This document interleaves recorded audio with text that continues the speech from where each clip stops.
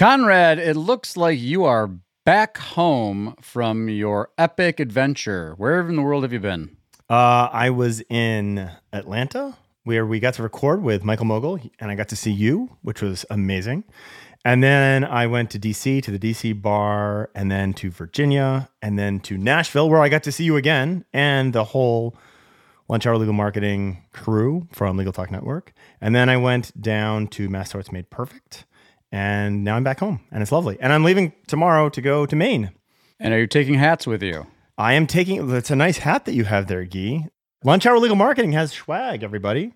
I don't know if it's swag or swag. I've always said swag. Yeah, I think that's appropriate. We have swag. And we're giving it away. Those of you not watching on YouTube, if you want to look as good as Guy and myself, we will be giving away swag if you would like to ask us a question. So find us, send us a question, who you are, what you do, and a marketing or technology question. And if we like your question, we'll send you a hat. If we hate it, we won't. We're not going to be giving away hats to bad questions, but bring us a good question and we'll send you a hat. Also, Guy, I see you've got a lovely Lunch Hour Legal Marketing branded coffee cup. That's beautiful. Did you send one to Adam? Yes. You did send one to Adam. I only got one. I only got one of these. All right. And I will also acknowledge that you did a fine job of harassing people at CleoCon to get them to ask questions. And I think you just turned everybody off because now you said all their questions are stupid. Well, what I'm doing is I'm kissing up to the people who do make it through the gatekeeper of good questions. Ah, great. Good marketing. Well, besides hats and coffee mugs, what do we got on the show today? As usual, we will start with the news, and we always include AI in the news right now. Segment 1, we're going to answer some user-submitted questions from some happy listeners who now are wearing a Lunch Hour Legal Marketing hat. And finally, I'm really looking forward to this segment. We're going to do a segment on spam. We've called it a line in the spam when your marketing goes too far for your mom.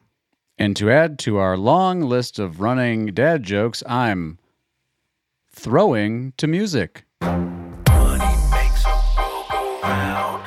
Welcome to Lunch Hour Legal Marketing, teaching you how to promote, market, and make fat stacks for your legal practice. Here on Legal Talk Network.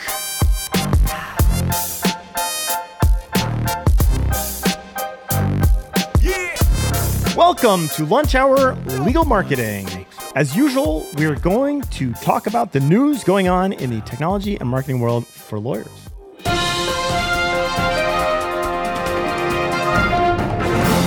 Guy, there's some cool news coming out of TikTok. Tell me what's going on with TikTok ads and why you might see more of them. TikTok is reaching out beyond the mobile screen. I loved this because as we were doing the pre-show, you were like, TikTok's just not for me. And I'm like, TikTok disagrees because they are going to be showing TikTok campaigns on out-of-house advertising, including billboards, airports, gas stations, bus stops, side of the bus. TikTok is starting the Blade Runner revolution. All right. Do you think lawyers are going to do this? Do you think lawyers are going to try this, Conrad? Absolutely. Absolutely. And you should. No doubt. Right? No doubt about it. You absolutely should. Making it easier to get out there. Now, I think the key here, we're going from news to tactics right now. The thing to note here is that outdoor branded advertising only works in saturation. This is not something worthy of dipping your toe into. So either get in it with a big spend or stay out of it. Because if you just dip your toe in, it is going to be like lighting your kid's college fund on fire. You don't think that you're going to be able to do direct response free consultation on your TikTok billboard? You mean that one-to-one? So what he's talking about is you walk past the billboard and it knows that you're walking past the billboard and that you were on that website yesterday and you get the ad, right? Not impossible at all. At least the technology's there. So we'll see. Next up in the news, I had a great conversation with the people at Capture Now. That's Gary Falkowitz and Chris O'Brien. Chris O'Brien of Captora founding fame. They launched Capture Now just under a year ago and have now hit 100,000 inbound inquiries answered automatically with AI through their system. And they've got about 125 law firms on the platform. If you are struggling with poor intake, and this, by the way, this is not a pitch. It's starting to sound like an ad. If you are struggling with poor intake, you should look at. Anyway, I would recommend thinking about and thinking through automating that entire intake process. I did ask them, like, is this supposed to be a overflow solution or a replacement? And they really said most of the time it's a full replacement for intake. And they do it with AI automation, and they call it the voice bot. So check it out. 100,000 phone calls answered through Capture Now to law firms. Speaking of launches, Guy, we were at the Clio Cloud Conference, and they launched Clio Duo, which I feel like I've heard Clio Duo before a little bit, maybe the cousin. What's Clio Duo, and why did it sound so familiar? Well, Clio Duo is brand new, so I don't know if anybody knows all of the things that it can do, but I think, to me, one of the most exciting things, and I think we're going to see this proliferate throughout practice management and a bunch of other legal tech tools, is AI delivering insights and analysis on your firm data. So to me, the most exciting thing is you've got practice management. You can say something like, hey, Duo, show me what my conversion rate is from Google Ads in the last month. And again, the Clio Duo product people are like, well, it doesn't do that quite yet, Guy, so thanks very much. But I think that's where it can go and be very interesting. And as we talked about on our segment while we were at Clio, people are all over the map on trusting AI, the impact of lawyers using AI, what clients' perceptions are of lawyers who use AI. But I think it's undoubtable. Indubitable. Is that a thing? Indubitable? Certain. Very likely that we're going to see more of these AI tools, and lawyers are going to find them to be really, really powerful beyond what we think of in terms of just publishing. I think that the insight stuff is going to be where the real magic happens. And we've talked about this regularly. It's not the data, it's the insight to the data, right? And that's where I think there's a paucity of talent in actually finding the insight to the data as opposed to just, here's the data with a report. Everybody can report on the weather. Right. But very few people can predict the weather accurately. I don't know. Does that analogy work? I thought you were going to say change the weather, which would change be really the hard. weather. There you. Yeah. That's what I. Yes. That's what we want to change the future. Change the weather. Guy, it was great to see you in Atlanta talking with Michael Mogul. Tell me about the experience, because I've done that once before, and boy, did they roll out the red carpet in a really good way for you and I. Yes, really, really impressive team. Emily was fantastic. The facility, if you have an opportunity to go down there, it's worth checking out. Michael was a great host, and obviously extremely biased, but I think there were a lot of valuable nuggets in that conversation. We'll make sure to put a link to the episode in our show notes, but check out the Game Changing Attorney podcast, in particular, the episode that Conrad and I were on. Okay. This is not news, but it is so quiet. We've brought it up once before, and I promise that every time this happens to one of my clients, I will bring this up as news, so it hopefully moves into the news cycle. And we don't really like bashing. Actually, that's a lie. I don't mind bashing vendors who take advantage You of lawyers. love it. I love kind of live for it. bashing vendors. Lawyers of distinction. I'm looking at you. No, Engage Chat. So a brief overview. Engage Chat, if they can determine that a chat is not fit for your law firm, they will refer it out through their lead buying program to other Engage clients. And which would be, it sounds really great. And they market it as a finding more help for people that you can't help and removing the costly time of intake. The problem is twofold. Number one, they don't do a very good job of accurately defining that this is a client or a prospect that would not or will fit for your law firm. So occasionally they make the error of sending a referral out that is actually a client that you wanted. Kind of bad. Number two, that referral gets sent out to multiple law firms. So that client who's just chatted with your law firm is now going to get bombarded by inbound calls from lawyers wanting to sign them up. Not a really great experience. And finally, they've opted all of their clients into this program with a very, very quietly opted those people in. So if you're working with Engage Chat, I just had a client who lost a client because of this. It is not worth it. There's lots of options out there. So there is news and what's the opposite of an endorsement? A non-endorsement. And now that we have assured that Internet Brands will never sponsor Lunch Hour Legal Marketing again, we're going to take a break. And when we come back, we are going to answer some marketing questions, some people wearing hats from Lunch Hour Legal Marketing. We're going to answer 3 of those questions when we come back. Smart firms use CallRail to track where every lead comes from. PPC, LSA, organic search, or even offline ads. CallRail tells you which channels drive your best leads. CallRail even integrates with your favorite CRM or practice management tools to help manage your leads and see the ROI on your marketing investments. Know exactly which marketing tools work. Plans start at $45 a month. We recommend CallRail to every single one of our clients. Go to callrail.com/lunchhour now and try it for free.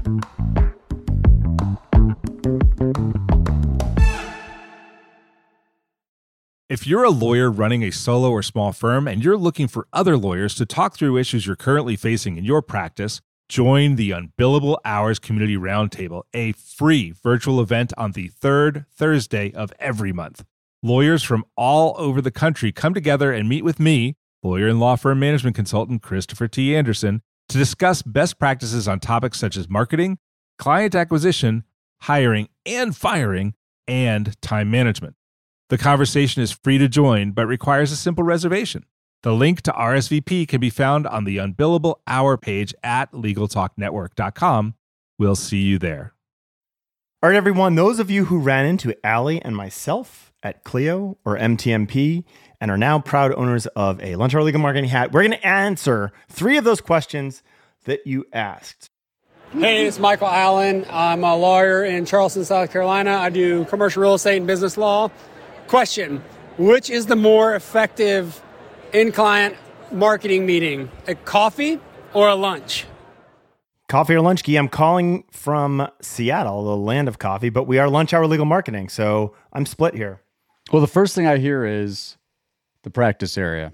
And so I think that makes a big difference. Maybe not specifically between lunch and coffee, but how you take those meetings, it's all about the client. What's the client want to do? That's the right answer. I will say this, though. If you're able to find ways to do dinners with multiple clients, it's not for everybody, or referral sources, right? Other professional services providers, you get an opportunity to cross-pollinate professional relationships in a networking dinner. So it's kind of more that one-to-many kind of networking thing. But for a straight-up client meeting, my answer is what the client wants to do. Coffee's convenient. People on the move, they're willing to do coffee. So I don't know. Lead with the coffee and then maybe take it to lunch or dinner. Totally agree on coffee. I mean, because he specifically said client, I think when you're talking about referrals and relationships, you're doing lunch, ball games, that kind of stuff. But this is a client. Lunch kind of feels, it's a little too intimate, and frankly, it's too long, right? I'm thinking about the brand new client coming in. We're going to sit down for lunch. Am I paying hourly for this? Right? It just feels like too much. I think coffee. But not everybody drinks coffee. Well, the good thing is I didn't drink coffee till I moved to Seattle, and you can't do a meeting in Seattle without drinking coffee. Decaf? I don't do decaf. I'm now all in. When we start these and Adam's like, let's get some energy, I always preload. So I'm team coffee on this one. Okay. Next question, Mr. Lockwood. So my name is Matt Donaldson, and I work for Silverleaf Legal Group as the operations coordinator. And the question that I have is it better to position your socials around a person inside of your company or the company itself? Great question. Conrad liked that one. I did like that one. What do you think, Conrad? Well, there's a 101 answer to this, and then there's a advanced answer to this. The 101 answer is it is always easier to be social as a person than a brand. People have stronger personalities by definition of the term, and that's easier to be social with than a brand. However, this is the nuance that is the 201 answer. There are some platforms, Facebook, for example, where the advertising opportunities really on those personal accounts are not as robust as what you can do with that branded account. And so I think you need to think through what you can advertise and how you can advertise and how you push that content out and what the limitations of the different platforms are for person over a brand. How's that? That sounds good to me. I mean, at the end of the day, if you're doing social, you're doing person in some form. You might do it under a firm account or a logo, but the people dancing on TikTok, it's not, law firms aren't dancing on TikTok like the actual buildings. It's the people that work at the law firms. All right. No buildings dancing on TikTok. Yet. Not yet. You just wait for the AI on that one, baby. Okay. Question number 3, Mr. Lockwood. My name is Erin Gerstenzang. I'm a criminal defense attorney in Atlanta. And my question regarding SEO and in particular social media, if I don't want the entire internet calling my law office, how do I target my leads for other attorneys? If what I'm looking for is referrals from other attorneys, I want to focus my targeting on that community as opposed to just the internet's help desk. Guy. The internet's help desk. I love this question and how she phrased it. Great question, Erin. She's tired of doing intake for people who are never going to hire her. That's what I'm reading behind her question. Yes. Well, the shortest answer is custom audiences, right? Comes down to targeting. But, if you've got people who have opted in to receive messaging from you, if you've got people that are already in your CRM, places like LinkedIn, you can advertise directly to them there. You can, if you've got a big enough list, you can do custom audiences on Google. Obviously, email marketing in general, nurturing referral relationships with other lawyers is a great way to do that.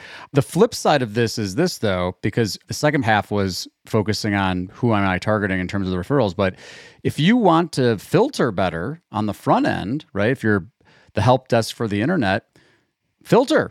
Right? Set higher initial consultations, set filtering through forms, set filtering through your virtual receptionist so that you're qualifying the leads better before they get to you and take up, more of your time to figure out whether they're going to be a client for you or not. Yeah, this is all about targeting, right? And this is one of the reasons that this can be so effective and why social can be so effective. I also think about just individually your personalized outreach. Like if you're really trying to build referrals, the brand awareness is going to be insufficient if you are trying to get referrals from other attorneys. I think it's a help, it's an assist, but I don't think it's enough. And so I think you're spending time and thinking through so LinkedIn's the obvious example. You can find attorneys who do these type of practice areas in LinkedIn. You can look at Avvo, you can look at all these directories and find what that list should look like and then how to reach out to them. The thing that hits me, you said you're criminal defense. The thing that hits me immediately is immigration lawyers and criminal defense, sadly, often have an overlap of clientele. That's a conversation that we don't want to have nor solve on the pod, but that is a truism. And so I think you can be even more specific, especially if you're spending time on that individual outreach by identifying those practice areas. And again, immigration, criminal defense, high overlap, unfortunately, to build those relationships one-on-one because those referrals are going to take time. It's a long slog. It's a small number of referrals that you need to put a lot of time into developing. The other thing too that I feel like we got to mention here is that there's a whole, and you alluded to it, but there's a whole messaging component to this because you got to, quote unquote, build your referral personas. Some people are going to refer to you because they view you as the person who does this thing and they trust you. They know you're going to handle this referral properly. Other people are going to refer to you because they like you, because they're your friend. You went to law school together. Maybe you're in the same youth sports thing with your kids. And so your messaging needs to reflect that, right? It's going to be a much different message that you're going to put out into the world if you're trying to communicate like, I am the expert on this thing and this one thing versus, and it's not that they're not mutually exclusive. Some of your referral sources are because they think you're the expert. Some of them are because they're friendly. But you really want to think about the different reasons why people refer to you. This is a big thing in the PI space, but gosh, it's a lot more fickle than lawyers want to lead on. One day someone refers to you, the next day they go to dinner with somebody else, they refer to somebody else. The next day they refer to somebody else. Anyway, keep that in mind. I think understanding the whys and the hows that people make those referral decisions is really important in terms of crafting your message. And at the risk of beating this answer to death, I think we've given you 4 answers to your one question. So you might have to give back 3/4 of your hat. But thank the referrers. It's so obvious, and yet people don't do it, and it makes such an impression.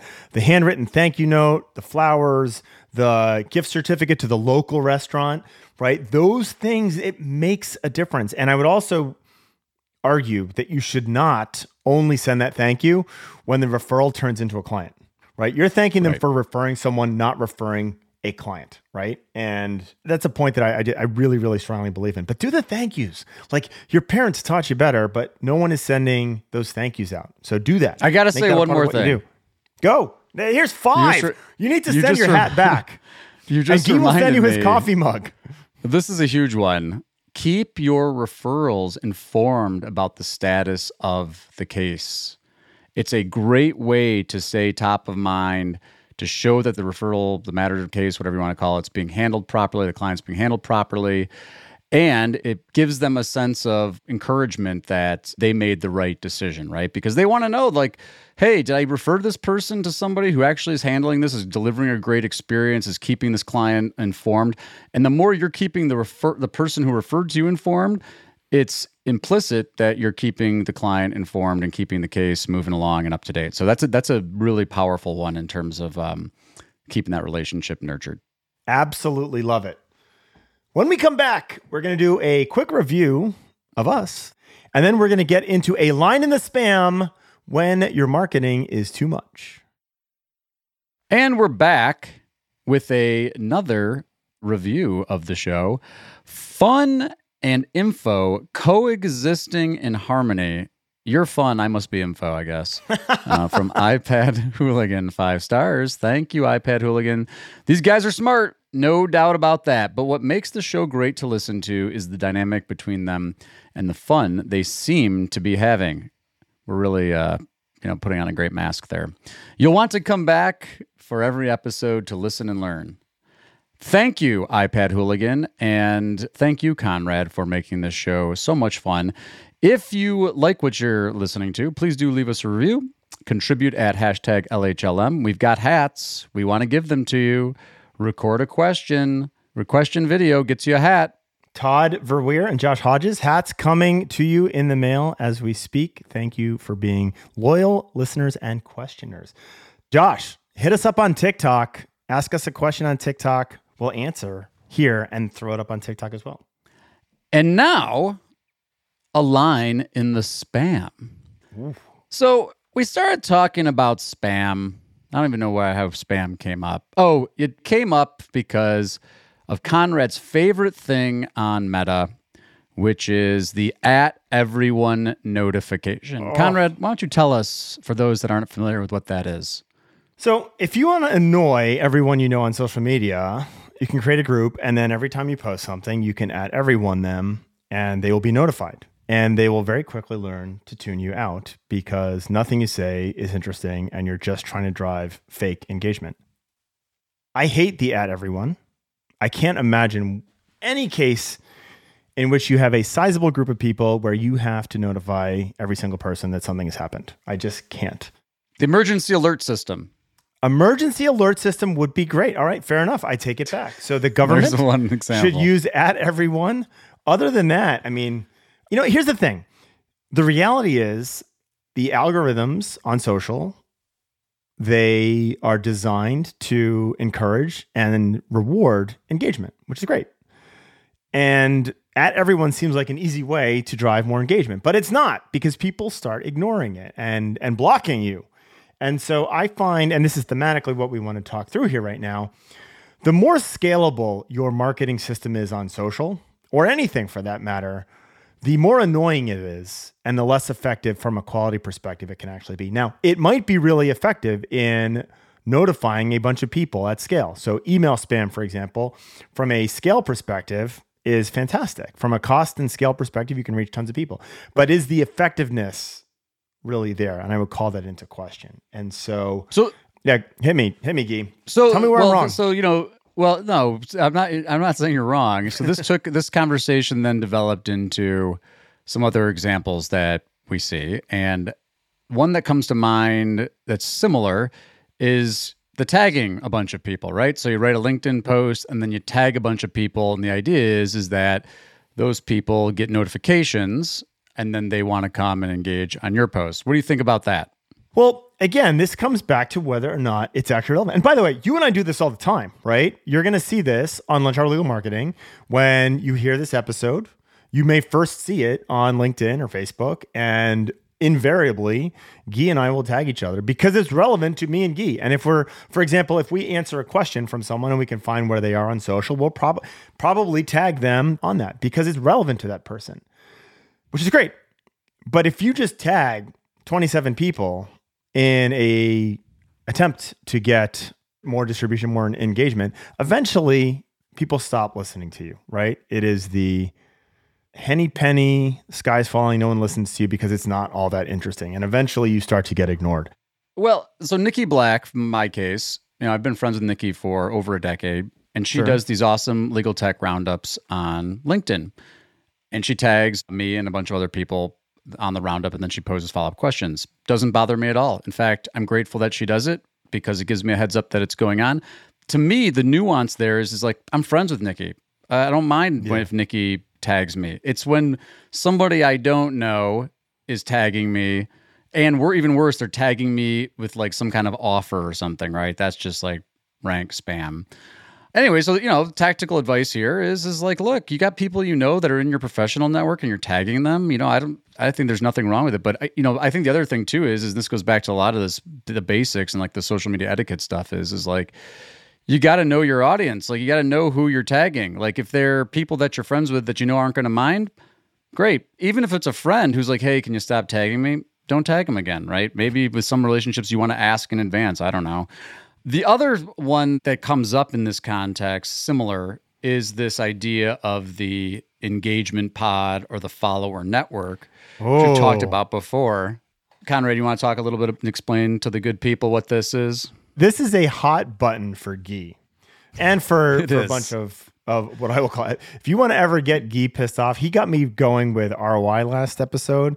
We can get him going with the follower network. The follower network is basically a paid opt-in where a circle of people, we used to have the link wheels. This is the link. Well, most of you don't remember link wheels because you haven't been doing SEO forever, but you used to have link wheels. Now we have these follower networks and it's automated, where there's a circle of people that will rotate commenting on everyone's other posts. They're very easy to sniff out because those comments, which do drive the algorithm, are super, super generic. And they will frequently be nonsensical to what is actually being said. And if you actually spend the time to analyze them, you will see the same verbatim comment from one person to the next within that wheel over time, right? And so this is just outsourced comment spam. And, Guy, I'm surprised. Maybe I shouldn't be surprised, but this feels pretty easy to algorithmically detect, and yet we still see it. Yeah, it works. And I think this is kind of the point of our segment here is like, spam works. It does. Spam works until it doesn't. Spam works until it becomes a professional liability. In the engagement pod thing, and I'm going to put aside all the legal ethics stuff, right? If you're a lawyer, like, is it false and misleading advertising to pay people to, like your stuff or comment on your stuff without disclosing that? It's arguably that it is, but I'm gonna put that aside. What if you're a marketer, Guy? What if you're a marketer? Well, you're not. If you're a marketer doing it on behalf of yourself, then you're not subject to the rules of professional conduct. But if you're because you have no ethics, marketers. Well, I made a push for a marketing code of ethics a long time ago, and all the marketers piled on me and were like, "You can't do that." Anyway, you want to call anyone out, Guy? Anyone? You want to name anyone?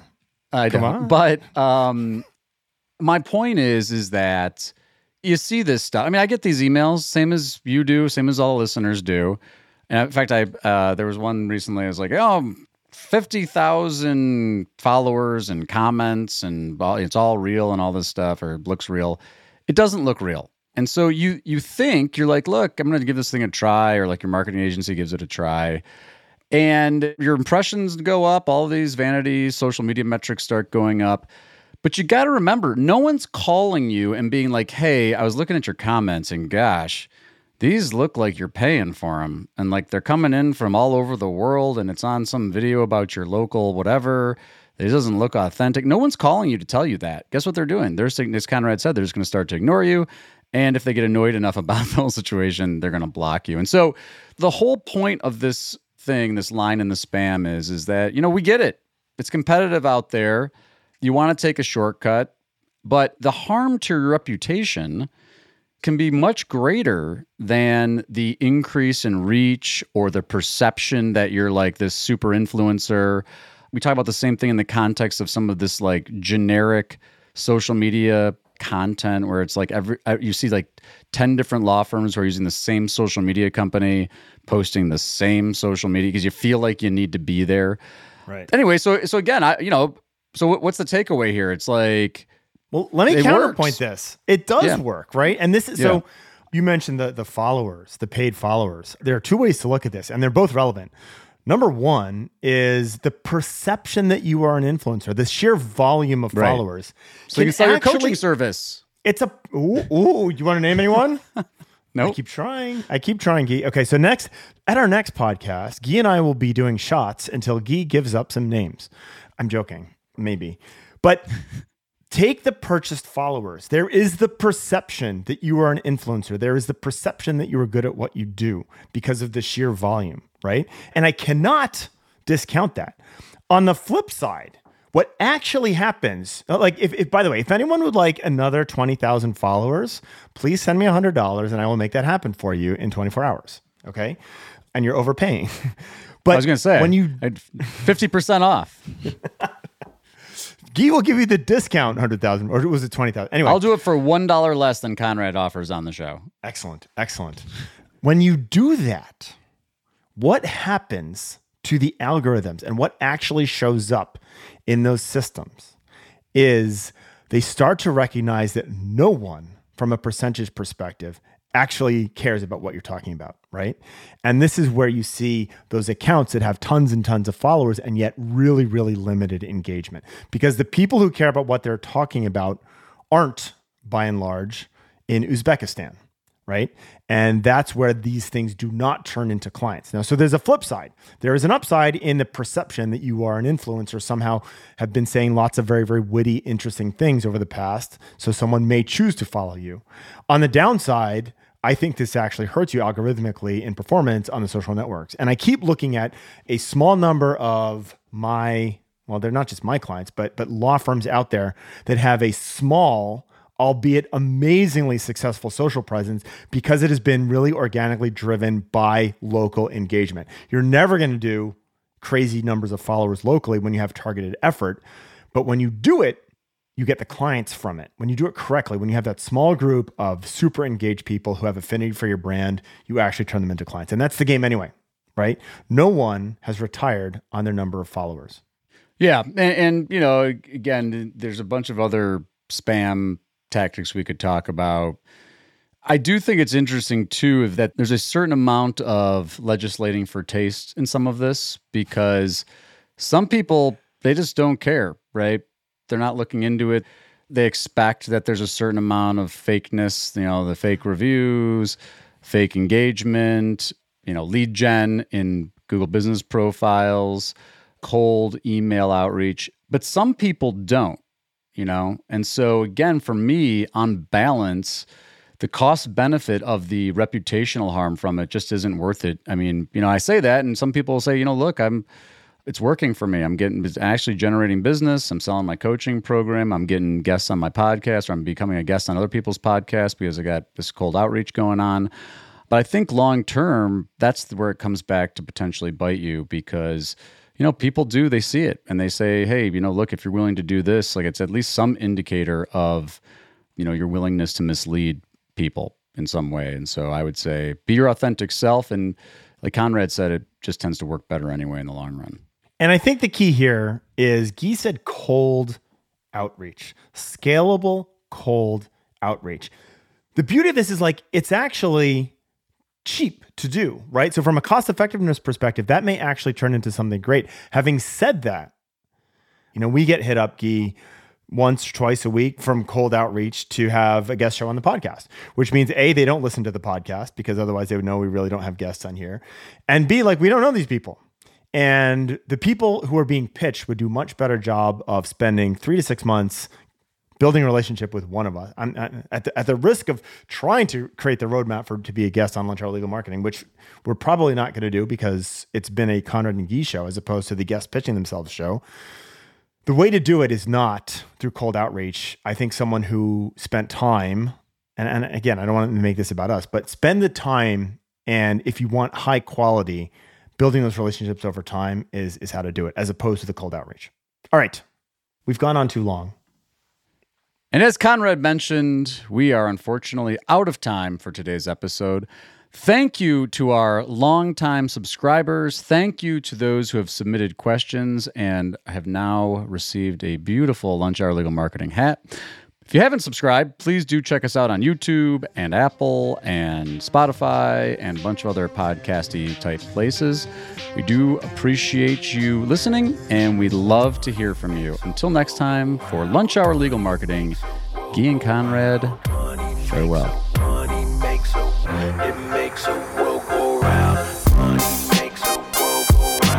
Thank you for listening to Lunch Hour Legal Marketing. If you'd like more information about what you heard today, please visit LegalTalkNetwork.com. Subscribe via Apple Podcasts and RSS. Follow Legal Talk Network on Twitter, Facebook, LinkedIn, and Instagram.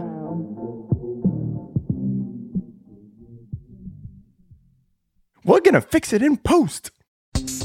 Today's legal news is rarely as straightforward as the headlines that accompany them. On Lawyer to Lawyer, we provide the legal perspective you need to better understand the current events that shape our society. Join me, Craig Williams, and a wide variety of industry experts as we break down the top stories. Follow Lawyer to Lawyer on the Legal Talk Network or wherever you subscribe to podcasts.